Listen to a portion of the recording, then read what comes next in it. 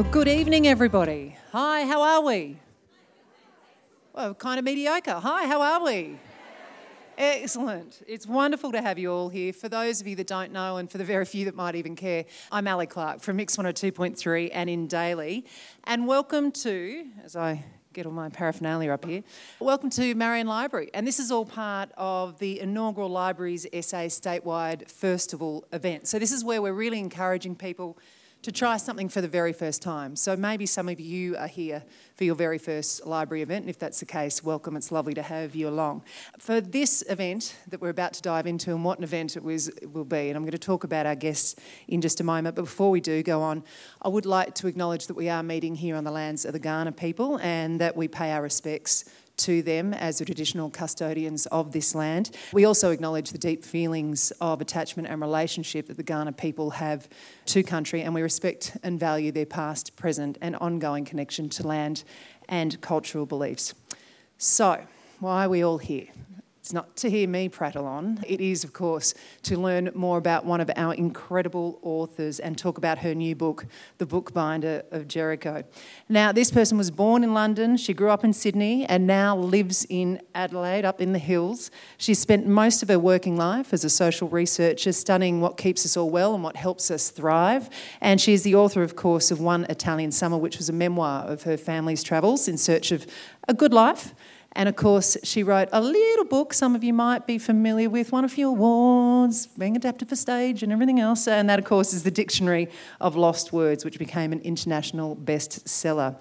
Well, this book, The Bookbinder of Jericho, is her second novel and is a companion to that Dictionary of Lost Words, and again combines her incredible talent for historical research and beautiful storytelling. Please welcome the incredible Pip Williams.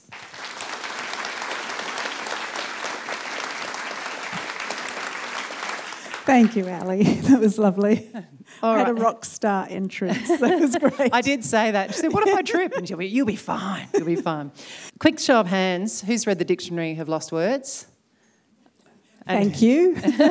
And who has read the latest one, The Bookbinder of Jericho? Oh, wow. Thank you very much. So do you have to read them in that order, Pip? No, you don't. They're companion books. That's how I refer to them. They kind of hold hands, and I think one will enrich the other, but you could read them in either order.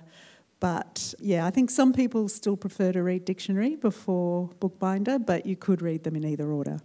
Now, the good news about this is that I'm not here to do all the work. This is as much about you as it is about me trying to help you learn more about Pip. So get ready for your questions as well. So get your thinking caps on, because I'm not going to be able to get to all of them, and you'll have your chance to ask some questions a little bit later on. But one of the tricky things in these talks is that we don't ever want to spoil anything too much for everybody else, so bear that in mind, seeing a few nods over there. So, Pip, I might leave it to you to just explain for those that haven't read The Bookbinder of Jericho what it is and what it's about. Yeah, sure. So, as we said, it is a companion to the Dictionary of Lost Words, and both books are set in Oxford around the early 20th century. The Bookbinder of Jericho actually has a smaller time frame. It's set during the World War I years, so starts in 1914 and goes through to about 1920. And it's the story of a young woman called Peggy and her twin sister Maud, who live on a narrow boat on the Oxford Canal, and every day they walk to work at Oxford University Press, where they work in the bindery, and they help bind the books that essentially are being written and read by all of the scholars at Oxford University.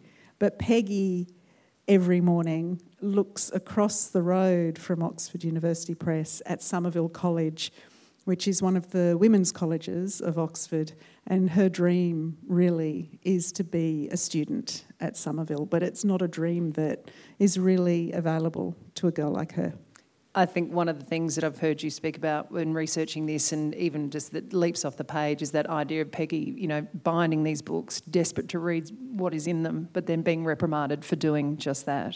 Yeah, and when I sort of had this image of a young woman in the bindery wanting to read, wanting to learn, wanting to be a student at Oxford, it was really a kind of sense of water everywhere and not a drop to drink, because she actually has literally at her fingertips access to all of the ideas, all of the stories, all of the information that she needs to be a scholar, and yet she's told she can't read those words.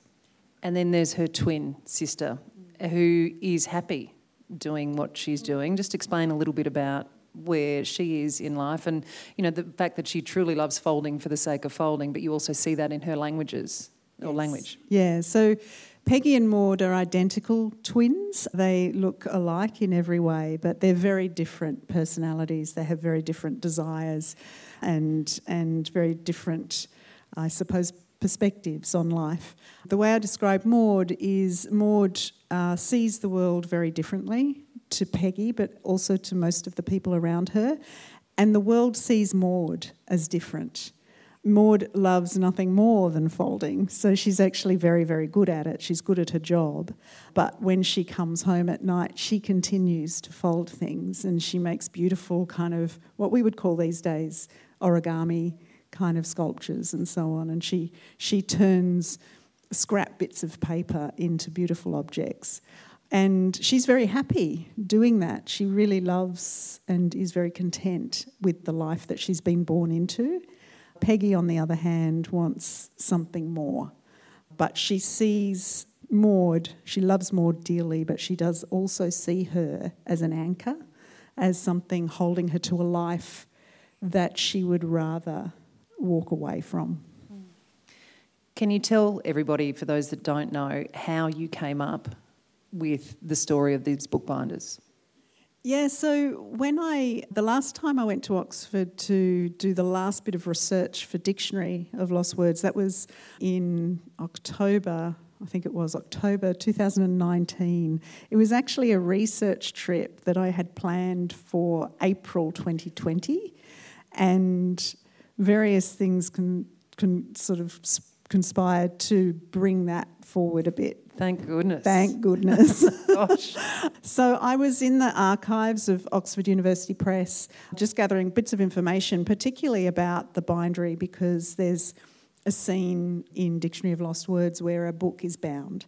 And I wanted to know a little bit more about the processes of binding a book, but also the people who did that work.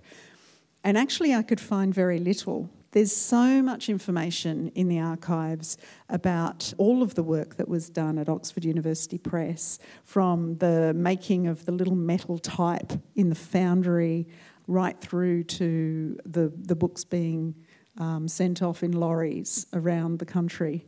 But there's almost nothing about the women who worked on the girls' side of the bindery. But the archivist there showed me a black and white film that was made in the early 1920s. I can't remember the exact title of it, but it's called The Making of a Book at Oxford University Press, something like that. And actually, I just found out recently, I had a reader send me an email. I get the most fascinating emails from readers. And this reader had heard me speak about this film and said that it's the earliest film of the process of bookbinding. And it went through every single process in the bookbinding world. And part of that in that film was the women folding the pages that had just come off the printer into what's called sections. And then another beautiful bit of footage of a woman, she looked to me like she was just dancing and gliding along the gathering bench where all of the sections of a book were piled up. And she's gathering them onto her arm, sort of like this, And she's beautifully dressed. She's wearing high heels. Oh, great, of course. Her hair is so nicely done. And she just dances along the gathering bench and gathers all the sections for a book. And I watched this and immediately thought, I wonder if she ever stops to read what she's just gathered into her arms. And immediately I had a character, and that character was Peggy, for a book, by the way, that I couldn't start writing because I hadn't finished writing the other one. But I also immediately answered that question. If she was working at the press in the bindery, essentially it's like a factory setting. They have to do everything that they do as fast as possible because they need production to be kept up. And so I knew if she did stop to read the pages that she was holding in her arms, she'd be reprimanded. She'd be told that her job is to bind the books, not read them, to gather those sections, not read them. And so not only did I have a character, but I had a character with, a dream that was bound to be thwarted. And so I had a book. Is it hard, given that history and factual history telling and even factual historical characters are so present in your book, is it hard for you not to romanticise, even though you are writing fiction? I don't know if it's hard not to romanticise. I mean, part of the joy for me of writing these books is delving into the archives and the history and trying to get it right. So for me, and this isn't the same for all writers, and I don't even think it should be the same for all writers of historical fiction, but for me, I really like to get the history right. And so in that sense, I don't want to romanticise the history. I just want to portray it in the most authentic way that I can. And so I'm always looking for evidence of what life might have actually been like, which is easy if you're writing about men during World War I. Very easy. Or no doubt the women who were left at home. Yep, it's easy if you're writing about middle-class women in World War I. But it's very difficult if you're writing about working-class women in World War I. And the reason that is because, obviously, the thing that's most interesting about the war years is the war. And the people who were most involved in the war were men, and the people who died and who were physically maimed, who were shattered by that war, were men. And these are really important stories to tell, and they have been told over and over, and rightly so. However, there were a whole lot of other people who were living through those times, and we know far less about their experience. And I was really interested to understand and write about the experience of a working class woman who didn't actually have skin in the game in a way. She didn't have a husband or a brother or a father fighting in France. She was just one of the many who was left at home to get on with living. And I wanted to know what that might have been like. Interestingly, if you do want to write about women, one of the places that you can go is women's art, women's writing, if you want to find out what the history books don't contain. And so I did do that. I did look for evidence of women's experience through memoir, novels, poetry, and even visual art. And I found a lot. Vera Britton's memoir, A Testament of Youth. Has anybody heard of Testament of Youth? It's probably the most famous memoir from a woman written during that time, and it was invaluable actually in both books for me. Vera Britton was not only a student at Somerville College, she also left Somerville College to become a volunteer nurse in France.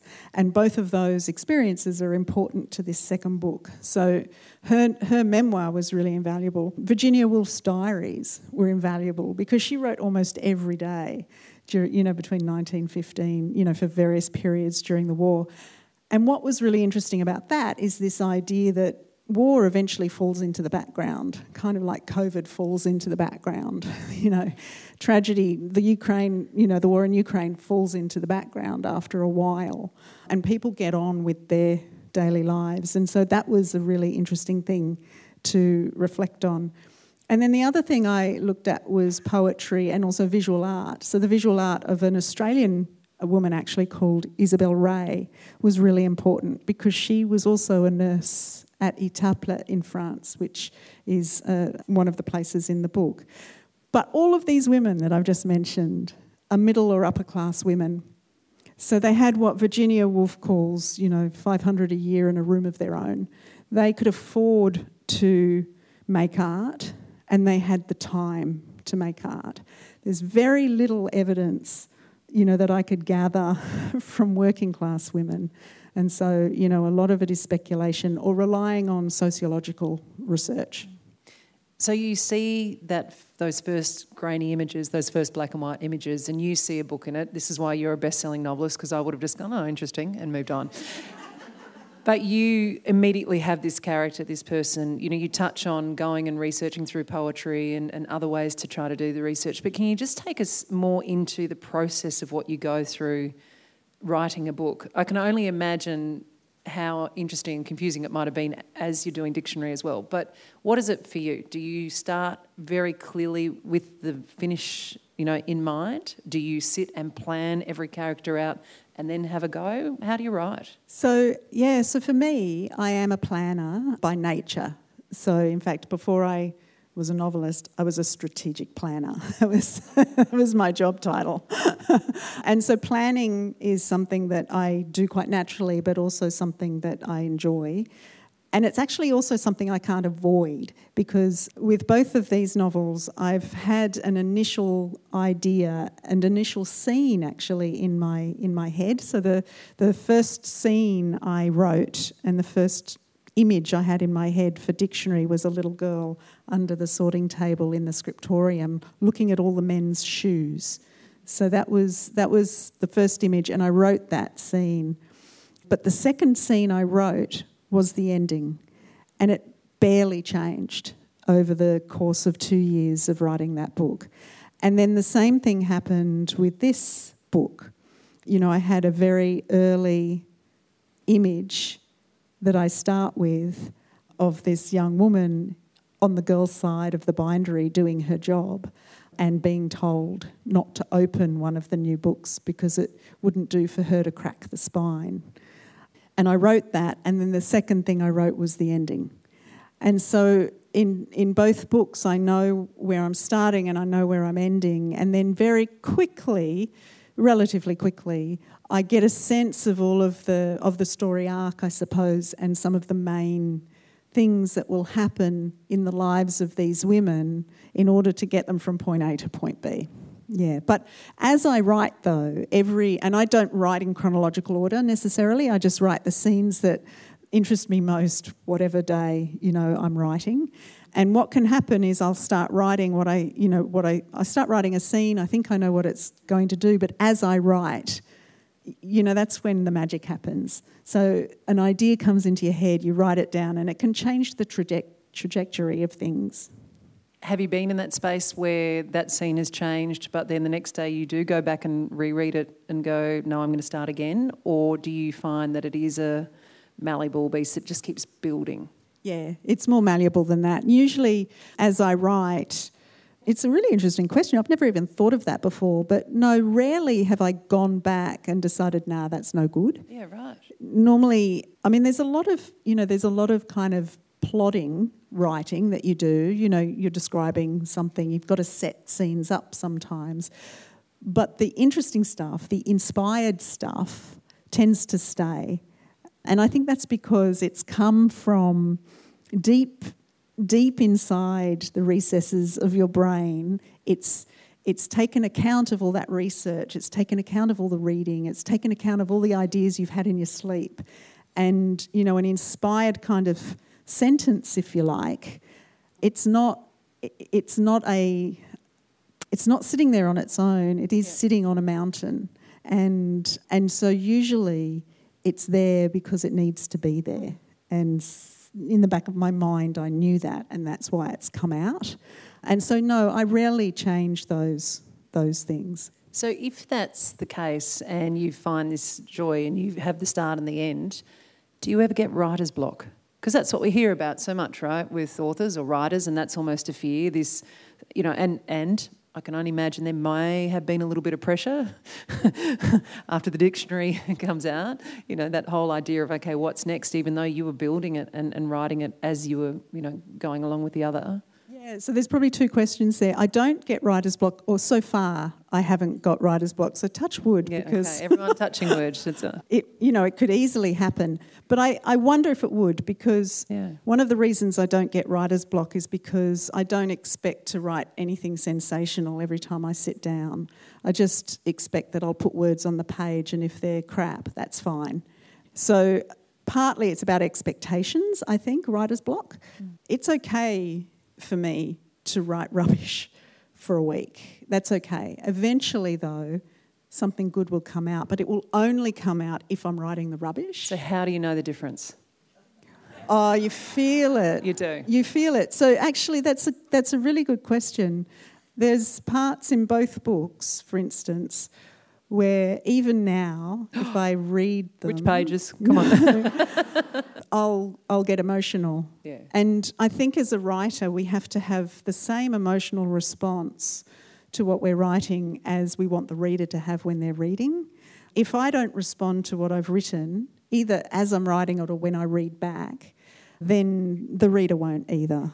You know, I have to be moved by it in some way. There has to be some energy. If I read back on a draft and I realise I can't remember reading from there to there, it's because from there to there is boring and it needs to be edited out. Mm-hmm.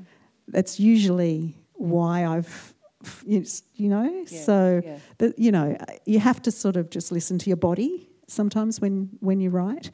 But the other thing you asked about the pressure, you may all remember that the Dictionary of Lost Words came out, I think it was the second day after we'd gone into lockdown. So I didn't have any of this, no face-to-face. I didn't get to talk to readers. I did a lot of Zoom events, and thank goodness. But, you know, as soon as the Zoom event was over, I sort of made dinner and, you know, got on and watched Netflix and did what everybody else was doing. And I'm not on social media, so I didn't have constant feedback about that book. And I also had nothing else to do. I was not travelling. And so I had the time and the headspace to write this second book. And my children were older. My youngest had just started university, which is a whole other, you know, tragedy, really, in terms of COVID, not in terms of him. He's still at university. But, you know, just the regret. You know, I adored university, and then suddenly, you know, it's not the same as it used to be. Experience. Yeah, but so I didn't have children at home that I was homeschooling, none of that. I didn't have those sorts of concerns. So I just had this really wonderful opportunity to write another book without the pressure, actually, of meeting people and them asking, what are you writing next? Or can you tell us, you know, when will it be ready? Or anything like that. Mm-hmm. And I think I told you at the back, I didn't realise I had anything to worry about until my publisher rang. I'd finished a draft, thank goodness, and he rang and said, how are you going? Just checking in that you're not, caving in under the pressure of the second book. And I went, should I be caving in under the pressure of the second book? Now I think I'm caving in slightly under the pressure of the second book. But yeah, it was mostly written, so it was okay. So right now, when you've read these books and you learnt that Pip lives in the beautiful Adelaide Hills, who shuts their eyes and can imagine her, you know, looking over those sweeping vistas, coming up with that amazing melodic, you know, taking us into that language? Who pictures her writing like that? You know, the mist over the hills, yeah? Now do you want to tell everybody where you actually write? In a busy coffee shop in the main street. Is anyone from Mount Barker? Because she stalks 2 coffee shops. That's where she's written all of this. I have been told someone has walked in there and asked the staff if I'm there. So, and she doesn't get free coffees yet. No, isn't that ridiculous? No, I need the buzz of the coffee shop to write. Yeah. And why and how do you choose? Because there's a couple of characters that span both of these books. Why did one of them not become the star? Yeah, so that's interesting, and I assume you're talking about Tilda. Tilda. Yeah, so... Like sex, well, has sex, and that's quite, you know. She's unreal. Yeah. Tilda's wonderful. So, like I said, these 2 books are companions, and they're not... This isn't a sequel to the dictionary, but it does share a time and place, and so it shares a couple of characters. So many of the real people who lived at that time are in both books, but in terms of the fictional characters, there are 2 that show up in Bookbinder of Jericho, and it's not a spoiler to say who they are. One of them is Tilda, who is in Dictionary of Lost Words. She is Esme's suffragette and actress friend. And in this book, she was very close friends with Peggy and Maud's mother, Helen, who has died 3 years before this book starts. And so she's maintained a connection to the twins. And the other person who makes an appearance in this book is Gareth. And that's because Gareth is a compositor at Oxford University Press, and so it makes sense that he and Peggy would come across each other because they work in the same place.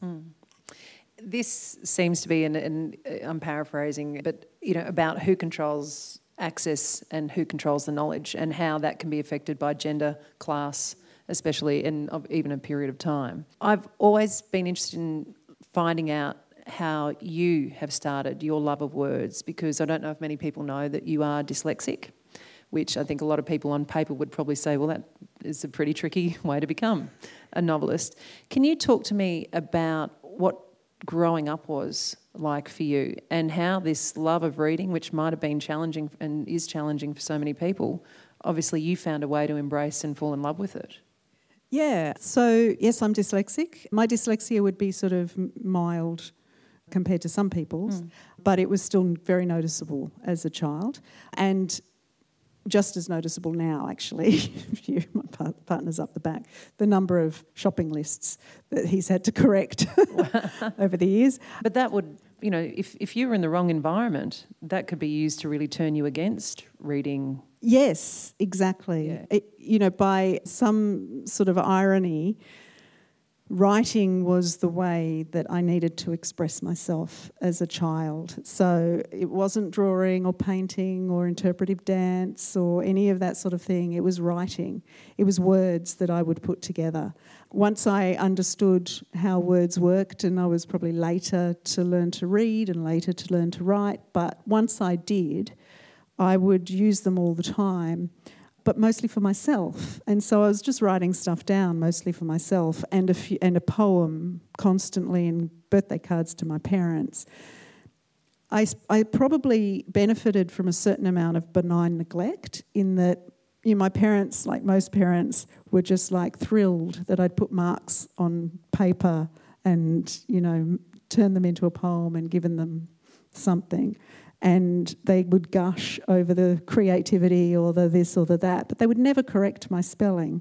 Teachers would do that, but I also had some really great teachers who recognised that I had dyslexia and then would help me compensate for it in class. That didn't actually happen, though, until I was in senior high school, because I was a child of the 70s and, early 80s. And so dyslexia wasn't really something that was addressed at school when I was a kid.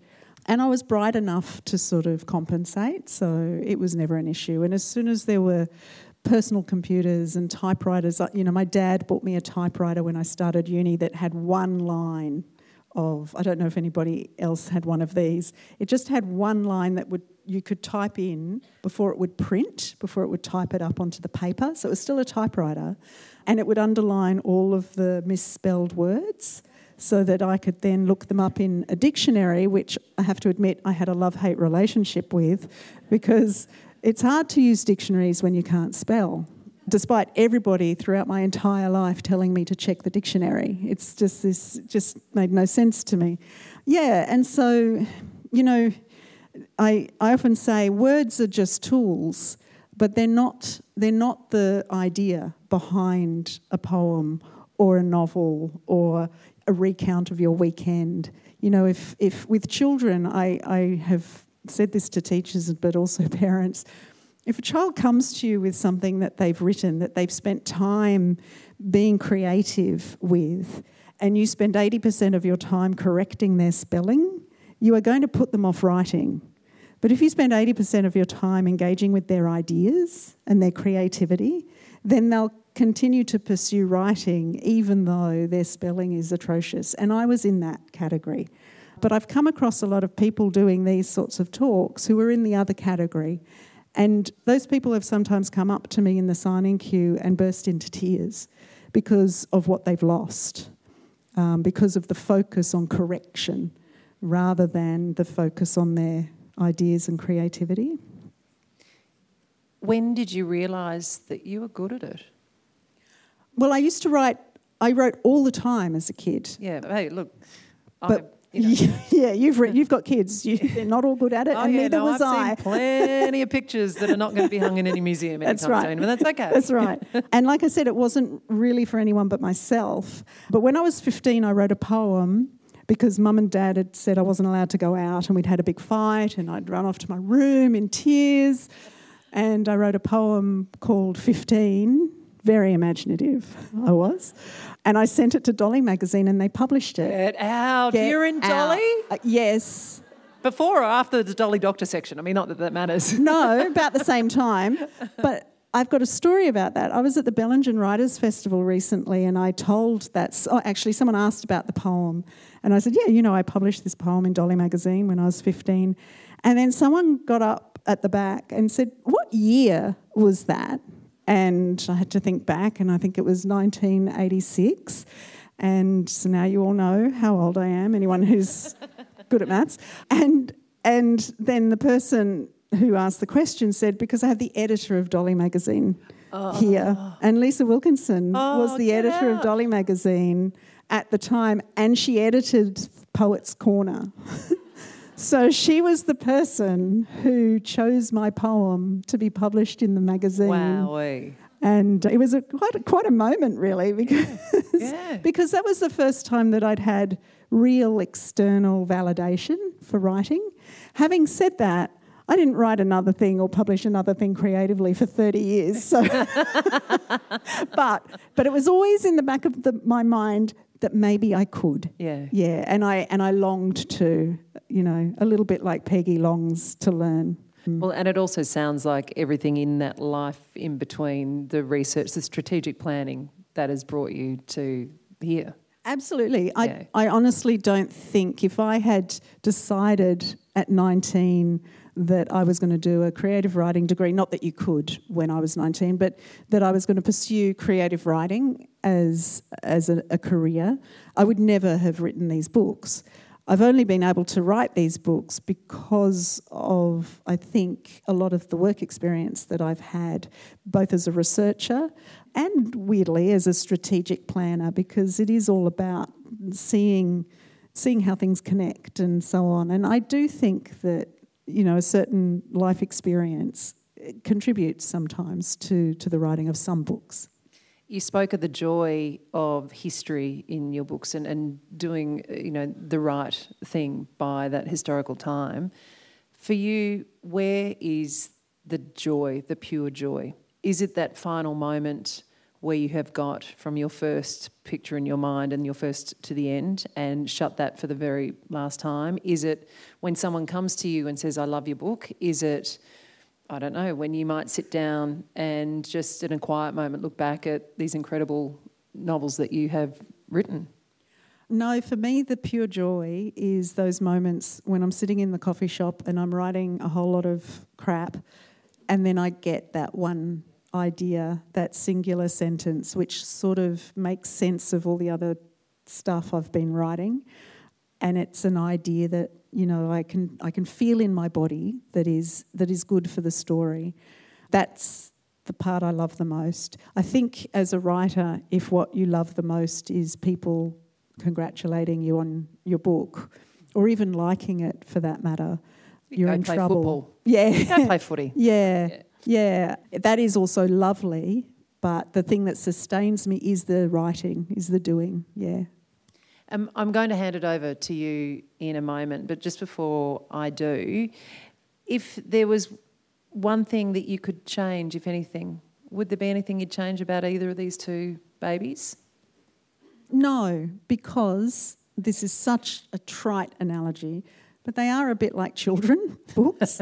And once you've pushed it out, you've just got to be happy with how it turned out. Happy. It's great. Yeah. Even if you're not always happy with every single detail, on the whole. I think that's a perfect note to throw it open to you. So here is the incredible Pip Williams. This is your moment. Please, if you haven't been to one of these events, don't be worried. Throw your hands up. There's one right here, a lady right here, and speak nice and loud. Of course. We'll try to get through as many as we can. I'm just intrigued. You say you don't write your scenes concurrently, but all over the place. How do you then manage to get from A to B when they may have gone off in slightly different directions? So generally I do have a sense of the journey, of where it's going to go and some of the main kind of stops along the way. And so it's those stops along the way that I'm writing scenes for. And generally those stops along the way are always going to be there, though they may change, the nature of them may change slightly. What can happen the way I write, so I'm like a patchwork writer. I write patches and then sew them together. What can happen though is you can write a scene that's 3/4 of the way through the actual story, and it suddenly you get one of those amazing ideas that you have to write into the story, and it does change something you wrote for the beginning. And so there's a little bit of fixing in that sense. Whereas people who write from the beginning to the end, actually that can still happen. They can get 3/4 of the way through and realise, oh, this has to happen now, and so I have to change something at the beginning. So, yeah, but I generally have an idea of the stops along the way. Throw your hands up nice and neat. And while you're going there, how important are editors to you? Because you speak about, well, that joy is when you feel that is the great writing. How hard is it then to have somebody else? Yeah. So you think, oh my God, this is the best paragraph ever. And then an editor comes along and they go, red line, red line, red line. I love editors. I have learnt how to be a better writer because of my editor. Her name's Ruby Ashby-Orr, and she's edited all 3 of my books at Firm Press. And, sometimes I think editors should actually have a little byline on the front cover of books because they do a lot of work. They make books better, and any writer that tells you that they don't is lying. Editors, they do a different job to the writer, which is why editors aren't all writers. We're good at different things, but I am very grateful for the editors involved. Did you read books as a child, and if so, what? Can you hear these questions from the floor at the back? Yep, great, beautiful. So the question was, did I read books as a child? I did. I was actually, despite being dyslexic, I was and still am extremely slow, but that doesn't stop you from reading. It just means you read fewer books, unfortunately. So I'm a huge audiobook listener to make up for that. But I read lots of books when I was little, and I read children's books. I wasn't one of those precocious readers that read heaps of adult books when they were 8 years old. I read kids' books, and my favourite books were Trixie Belden, the Trixie Belden series. I love her. Oh, yay, I got a clap. She's the Trixie best. got a clap. She was the best, and I was much more into Trixie Belden than Nancy Drew or the Famous Five or the Secret Seven. Trixie Belden, and of course I didn't know this at the time, but I've thought about it since. I think she was like a feminist, kind of early feminist icon for me, because she was this kind of average-looking, strawberry blonde, not curls, so studious girl who led a band of boys and girls to solve mysteries, and I adored Trixie Belden. I also loved The Lion, the Witch and the Wardrobe, and all of those books as well. And then I just kept reading. I read anything really. What do you love reading now? I do read a lot of literary fiction now. I still love I'm not so much into crime because I have a weak stomach, but I really love spy thrillers and things like that. I love a bit of fantasy. I love, Jake. I love Harry Potter. So then next question. I'll read lots of things. What were you binging on Netflix then during COVID? The Witcher. Oh, good. Okay. I was so hoping you had just some dirty moment like, the Real Housewives of Beverly Hills. No, but that's okay. I do not lower myself to the Real Housewives of Beverly Hills. For the rest of you like me, you can come to my support I was a group. master chef. Yeah, master chef. And The Witcher, all sorts of things. Yeah, and I watch what my kids watch half the time. Yeah, so Stranger Things. I like a bit of fantasy. I love fantasy. Cool. So. That's a great question. Who else? Oh, we're going to make you work. Yeah, here we go. Hi, Pip. Did you read historical fiction as a child? Okay, no, this is my time to confess. I have never really gone to the historical fiction section in bookshops. It's not a genre that I would go to.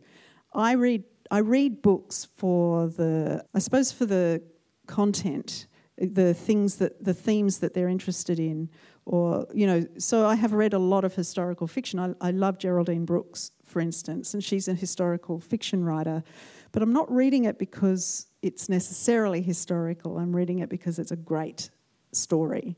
I wrote historical fiction because I was interested in the dictionary. That took me to a certain time in history. Mm-hmm. But I wouldn't write historical fiction continually just because I want to keep writing about the past. I have to be interested in some aspect of the past to write about it, not the past in general. Yeah. I think we've got 2 mics, so maybe if we want to get them up, if one of you want to go right at the back, and then... If I could just add to that, I actually love speculative fiction, and I sometimes think historical and speculative fiction have a lot in common because we have to imagine ourselves into another time. So, yeah, Pip, Ali mentioned that book of the dictionary has been turned into a play, which State Theatre are doing this year. Were you involved in the writing of the script of that, firstly? And secondly, are you happy with the way it's come out on stage, if you've seen it? So, and is the director in the room before we go any further? Mitchell. No, so the director is Jessica Arthur, who's actually from Sydney, but I was involved in that. I was asked, was it okay to adapt it? And Mitchell Boutel, who is the director of the theatre company, did ask, would you like to adapt it? But I could tell in his voice. He was hoping I'd say no. And luckily, there was no way I would have adapted my own book because I'm not a playwright. And if I had, it wouldn't be a very good play. And Verity Lawton, who also lives in the Adelaide Hills, is the playwright. And we've talked about the book. We've had coffee a few times. I got to be part of a workshop. I've seen a read-through. And I think it's going to be fantastic, mostly because I saw a read-through very early on and it brought me to tears, and it wasn't because I was seeing something I'd written adapted. It was because the way she'd written the play had brought me to a place where I felt emotional and connected. So I think it's going to be fantastic. Brilliant. Down here. Thank you for the evening and the chat. It's lovely meeting you as an author. I'm blown away by the fact that you wrote about your holiday, Italian holiday, and then graduated to these historical type books. It's a huge transition from almost a holiday diary. I loved it, by the way. How long does it take you to research these books? So I might just repeat that just because the microphone was down, but this lady was just marvelling at how going from one genre of book, which was Pip's first one, which was writing that diary-like take on the Italian holiday, to these books. And then the final part of that question was, how long does it take you to research these books? Yeah, so for me, writing One Italian Summer, which is a memoir, for me that was like an apprenticeship in creative writing. I knew that I could sustain that writing because the story was important to my family. So if no one ever published it, it didn't matter. And the motivation was just to finish it because then we'd have it as a keepsake. But the writing of it was like an apprenticeship because what I really wanted to do was write novels. And so it served that purpose, and luckily it was also published and hopefully people enjoy it. But the other interesting thing was, though, the memoir was, like you said, it sort of followed our journey through Italy, and I wove my emotional journey through that physical journey. So there was a scaffold. Well, a similar thing has happened with the historical fiction novels because the scaffold is the history. I'm not moving that. And so I can map out the historical timeline and then weave my fiction through it. So in some ways, I have still made a gradual transition from non-fiction to fiction. But yeah, this isn't completely made up because I have relied on history to fill in some of the gaps.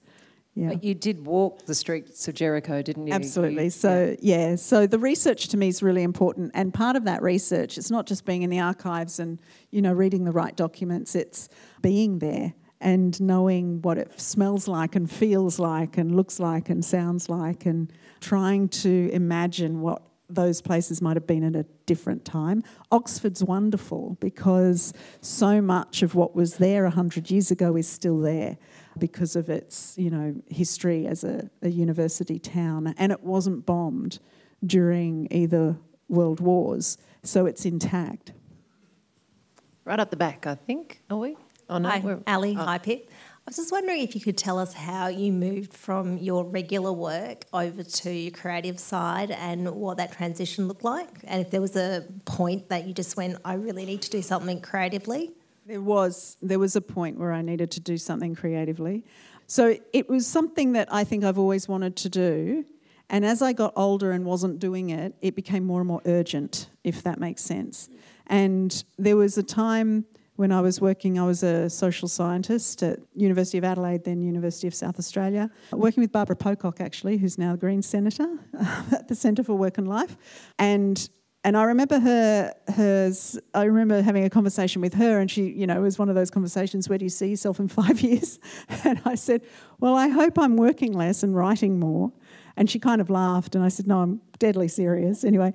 And really that's what I did. I tried to, there's a fine line because you need to earn a certain amount of money, but every time I earned a bit more money, I worked a few less hours until I was working 3 days a week and writing 2 days a week. But eventually I couldn't be an academic and a writer. They were incompatible for me because I was writing so much at work. It was such intellectual work. I couldn't then turn my mind to something else. So I had to leave academia, and part of that was this trip to Italy. That was a bit of a midlife crisis. Essentially, you have to fall in a heap and have a crisis and smash the car and then have a conversation saying, I can't do this anymore, let's take the kids out of school and quit our jobs and go to Italy. That's important. You need to do that. Yeah. The good news is that Pip's husband Shannon is here, so we can fact check that a little bit later and how relaxed he was maybe during that process. Paula, I think there's a couple up in the back row behind you, and there's one down here while we wait. Me. Hi, Pip. Yes, with each of your books that you have written, how do you celebrate each one? Oh, gosh, that's such a good question. I'm with champagne, usually. Yeah, with champagne. But, dictionary was hard because we were all in lockdown. So it was a lonely glass of champagne, but still went down all right. Up the back? And I was going to... Well, actually, I've got a few questions, but I'll try and stick to one. We talked about the play, but also it's going to be adapted into a TV series. Are you feeling similarly excited about that or a little bit nervous in terms of how that will go? I'm just excited. On both counts, with the play and also the TV series, my kind of discussions with the people who are producing these new works of art, essentially, is to make it their own.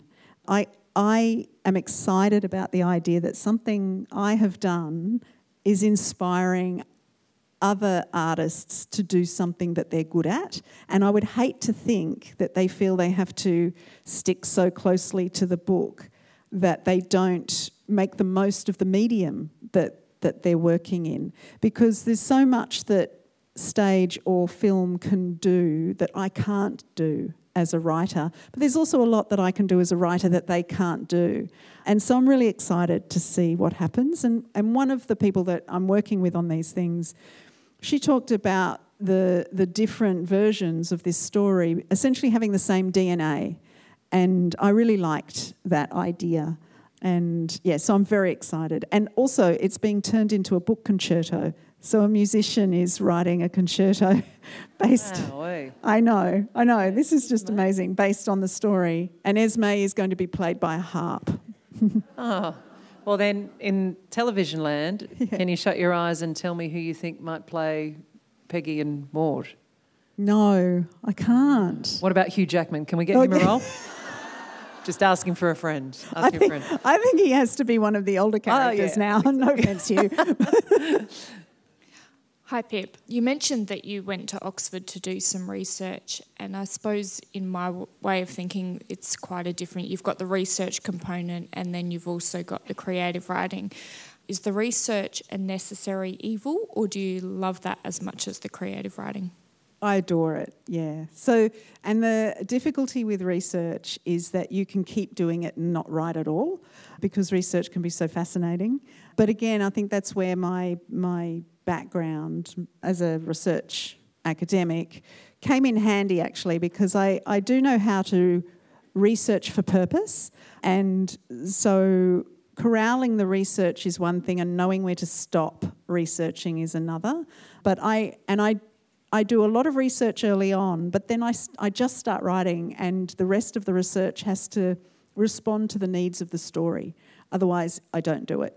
And that's really important. Otherwise, your story ends up being just an account of your research, and that's not very interesting. So, yeah, the characters have to tell me what it is I need to know. We've got time for one more. Okay, hi Pip, hi Ali. I was just wondering, in your dictionary book, you had a little thing where the adoptive parents moved to South Australia.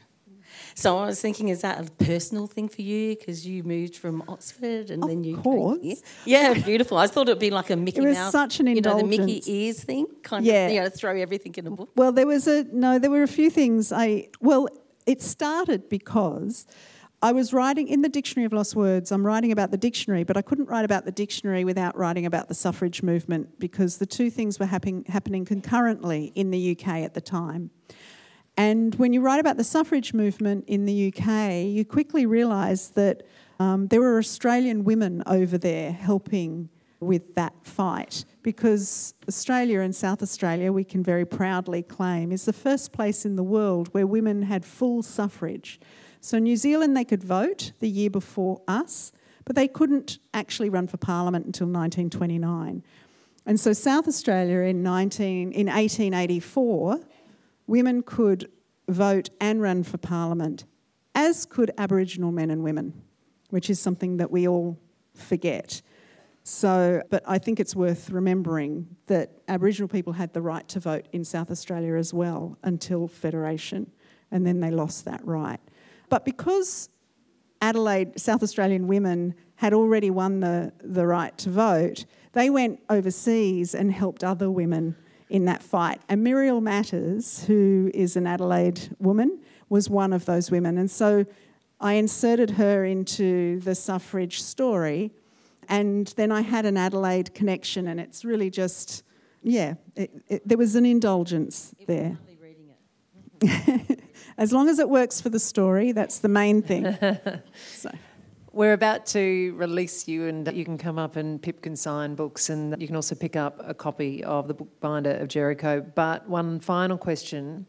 You were writing Dictionary for Lost Words and you came up with the idea for this. You've written this. Is there any chance that there is already another one germinating around, or you're being worked on at the moment, a different novel? So I do have a couple of ideas for new novels. I think the next thing I write, though, will be a bit more contemporary. Like I said, being an historical novelist was not my plan, as much as I love it.